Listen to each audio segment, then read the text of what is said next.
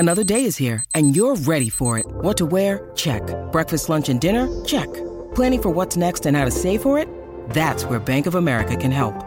For your financial to-dos, Bank of America has experts ready to help get you closer to your goals.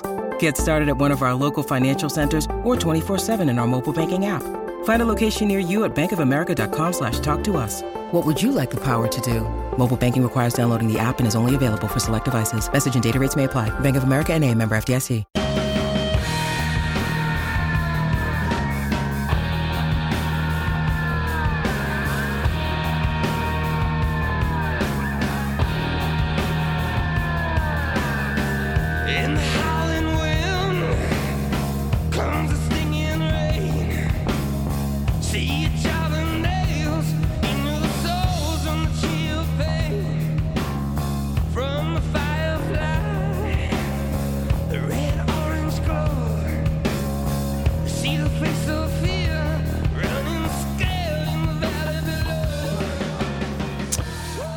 We're going to be talking to Tony Johnson very shortly. Rory says Blue. Well, can I read that? I can read that. Bluey is my favourite kids show ever. I was going to say, in my youth, Bluey was not a word you use. So just because you've never heard of it before, basically it's an animated cartoon, and it is blue heelers. Dogs. Yeah. So there's a blue heeler, obviously dad, and then there's a mum. Although the mum and the daughter are like orange. So I don't know if they're different types of blue heelers or different dogs altogether. But yeah, there's a mum and a dad and then two kids. One of them's called Bluey. Oh, and they're all dogs? Yeah, they're all dogs, but they sort of, they live in a house and they can walk and talk and they play games and yeah. Sounds a bit sci-fi. Well, it's certainly not realistic, it won't be, given it's a cartoon, Mark. But yes. Maybe I'll show you like a trailer for it or something in the break. And I can't wait. They actually, to be fair, if we just get a little bit serious here, they did actually just do a show that got critical acclaim, I think last week, because it was actually all about mental health with the dad. Oh, nice. So, because they do tackle issues like parenting issues as well, which is why it's called quite subtle. But also a lot of fun for the little ones as well. Little ones. Referees for the Rugby World Cup have been announced. Names that will be familiar to you. Wayne Barnes, England, widely regarded as the best referee in the world now. Nick Berry out of Australia, Andrew Brace from Ireland, Matt Carley from England, Carl Dixon from England, Angus Gardner, Australia, Ben O'Keefe and Paul Williams, the New Zealand referees. Luke Pearce, Jaco Paper, it'll be his last World Cup, and Mathieu Reynal, hopefully his last World Cup as well. Assistant referees, James Dolman from New Zealand, Jordan Waite out of Australia, and TMOs, there's a Kiwi in there, Brendan Pickerel as well. And the TMOs include Joy Neville, first time a women's referee's been included in the panel. Maris Yonka, who used to be out on the turf, he's now going to be in the TMO booth as well. So that's all our rugby referees that we've got for the Rugby World Cup. We're going to go and talk now to the man that we love talking to on Thursdays about everything rugby. Tony Johnson from Sky Sport joins us. G'day, TJ. Hello, Staffy. How are you, mate? Good, mate. Good. The first squad has been announced for the Rugby World Cup, and it's the referee squad. Yeah. I just heard you mentioning that.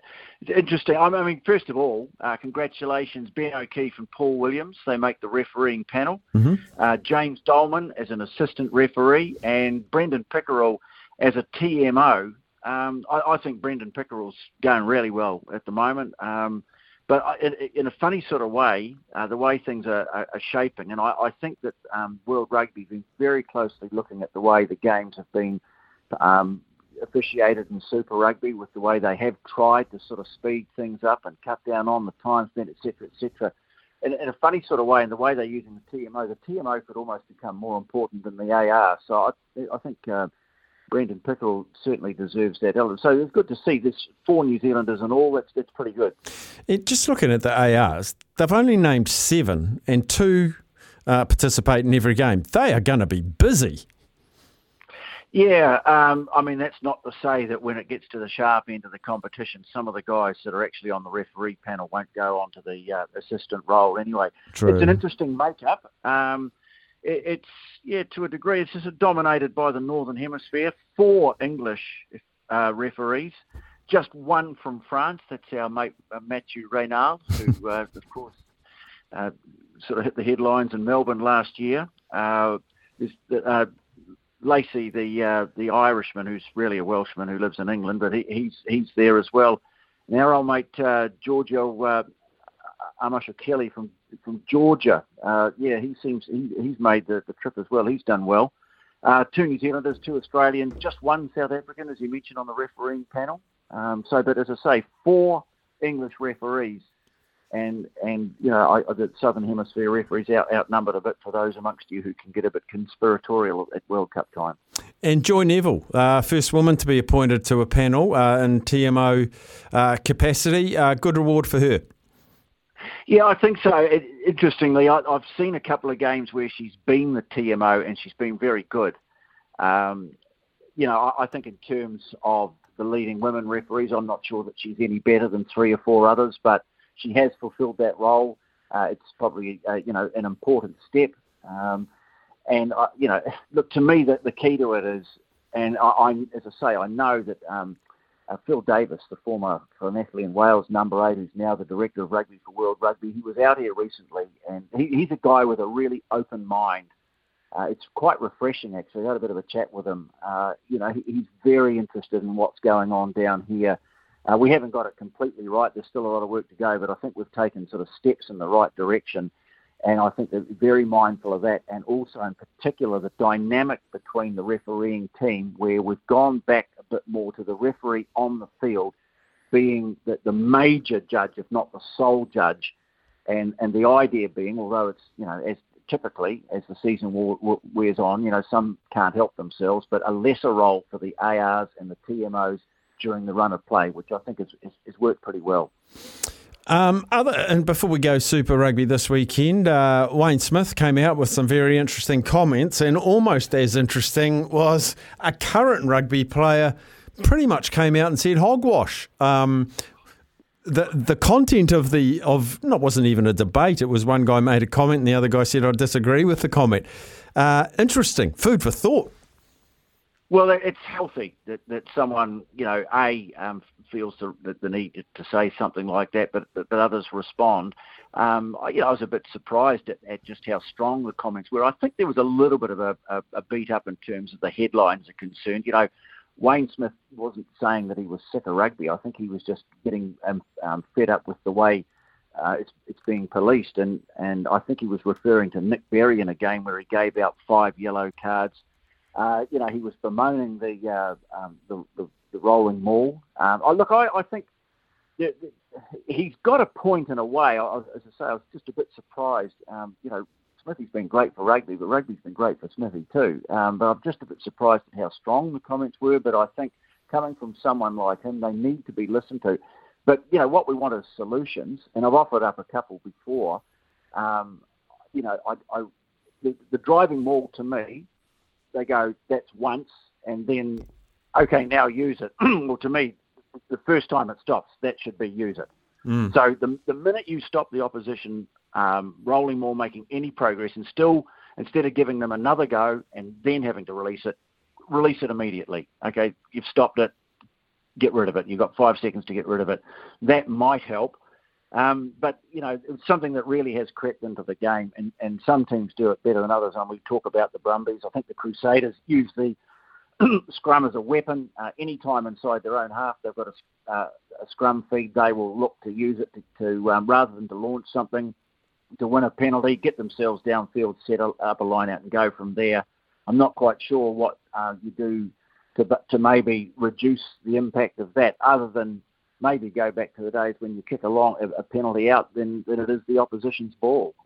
That's about the only thing I can think of there, but that would be some would see a retrograde step to go back to that.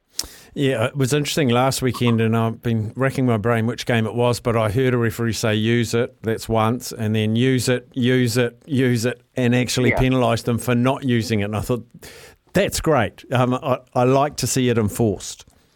Well, yeah, as I say, if you straight away made them the minute it stops the first time, the second it stops the first time, you have to use it. That might help with the problem. And of course, the other thing too is it's the only time in the game where you're allowed to put players between, as the ball carrier, players between yourself and the opposition, and there's something wrong with that. You're not allowed to sack it. That's a safety concern.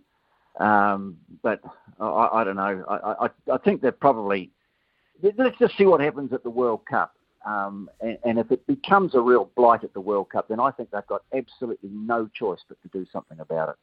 Yeah, because you just know that teams with like Argentina, like Georgia, they will be training the house down to get their rolling mauls going.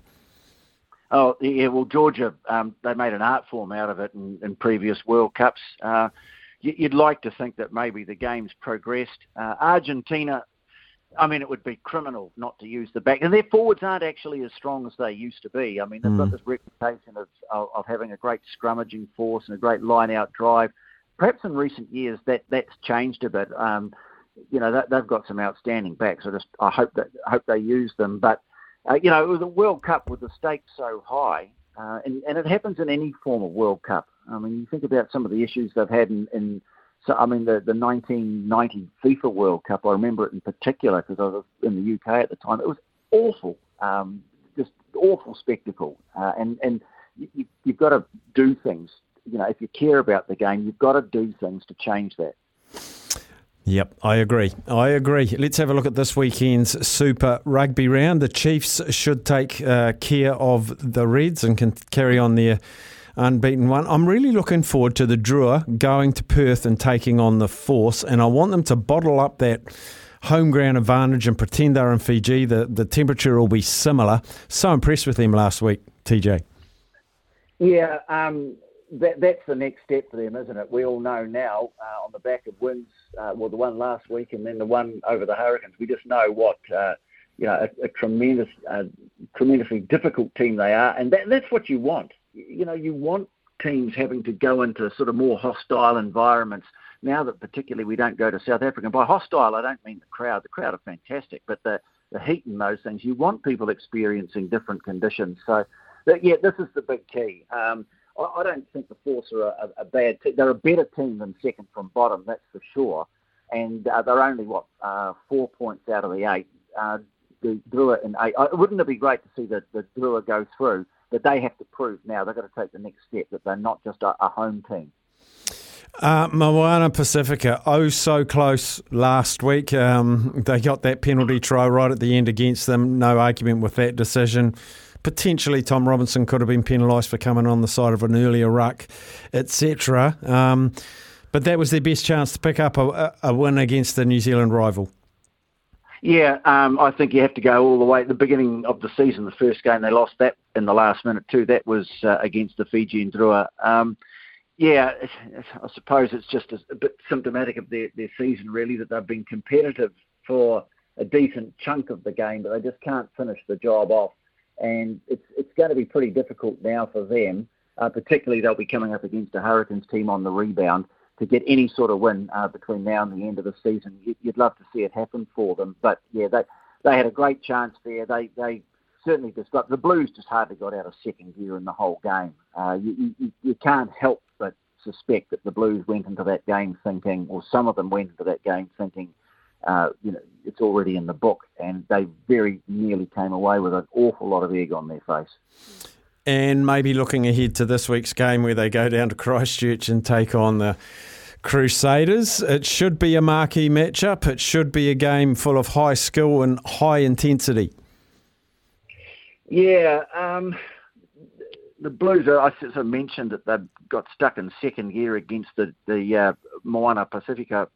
It's like they haven't got out of third gear for a while yet either. Interesting, their teams just come out, and they certainly have been strengthened to a degree. They've got Patrick Tuipolotu back, Hoskins Tutu back, Bowden Barrett back, Rico Ioane, Mark Telea. So they were all missing last week. That's going to take the edge off a team for sure, but not as much as it shouldn't take it as much of an edge off as it actually did. The interesting one to me is they've listed the team, and they've listed the players who were not considered because of injury, and Roger Tuivasa-Sheck's name doesn't appear on either of them. Oh. So does that mean they've just left them out altogether? Harry Plummer, who's done a pretty solid job. He's at 12, and the backline reserves, they've got Bryce Heem and AJ Lamb, so no Roger Tuivasa-Sheck. Big one for Akira Ioane. He is on the bench, and when he comes on, it'll be his 100th game. And I think the Crusaders team has just been named here as well. And if I just click on that, and the first place I'm going to look is in the second row, and there's Sam Whitelock out again. It's not bad when you go with Scott Barrett and Quinton Strange. I thought Strange was really good last week. And also, just, their forward pack, just continuing to be impressed by the way Tamaiti Williams is coming on, Staffy. He's a big, strong fella, but his game's coming on. And I'm just having a look through the rest of the team as well. Yeah, it looks pretty strong. Jordan starting at fullback. He was good last week.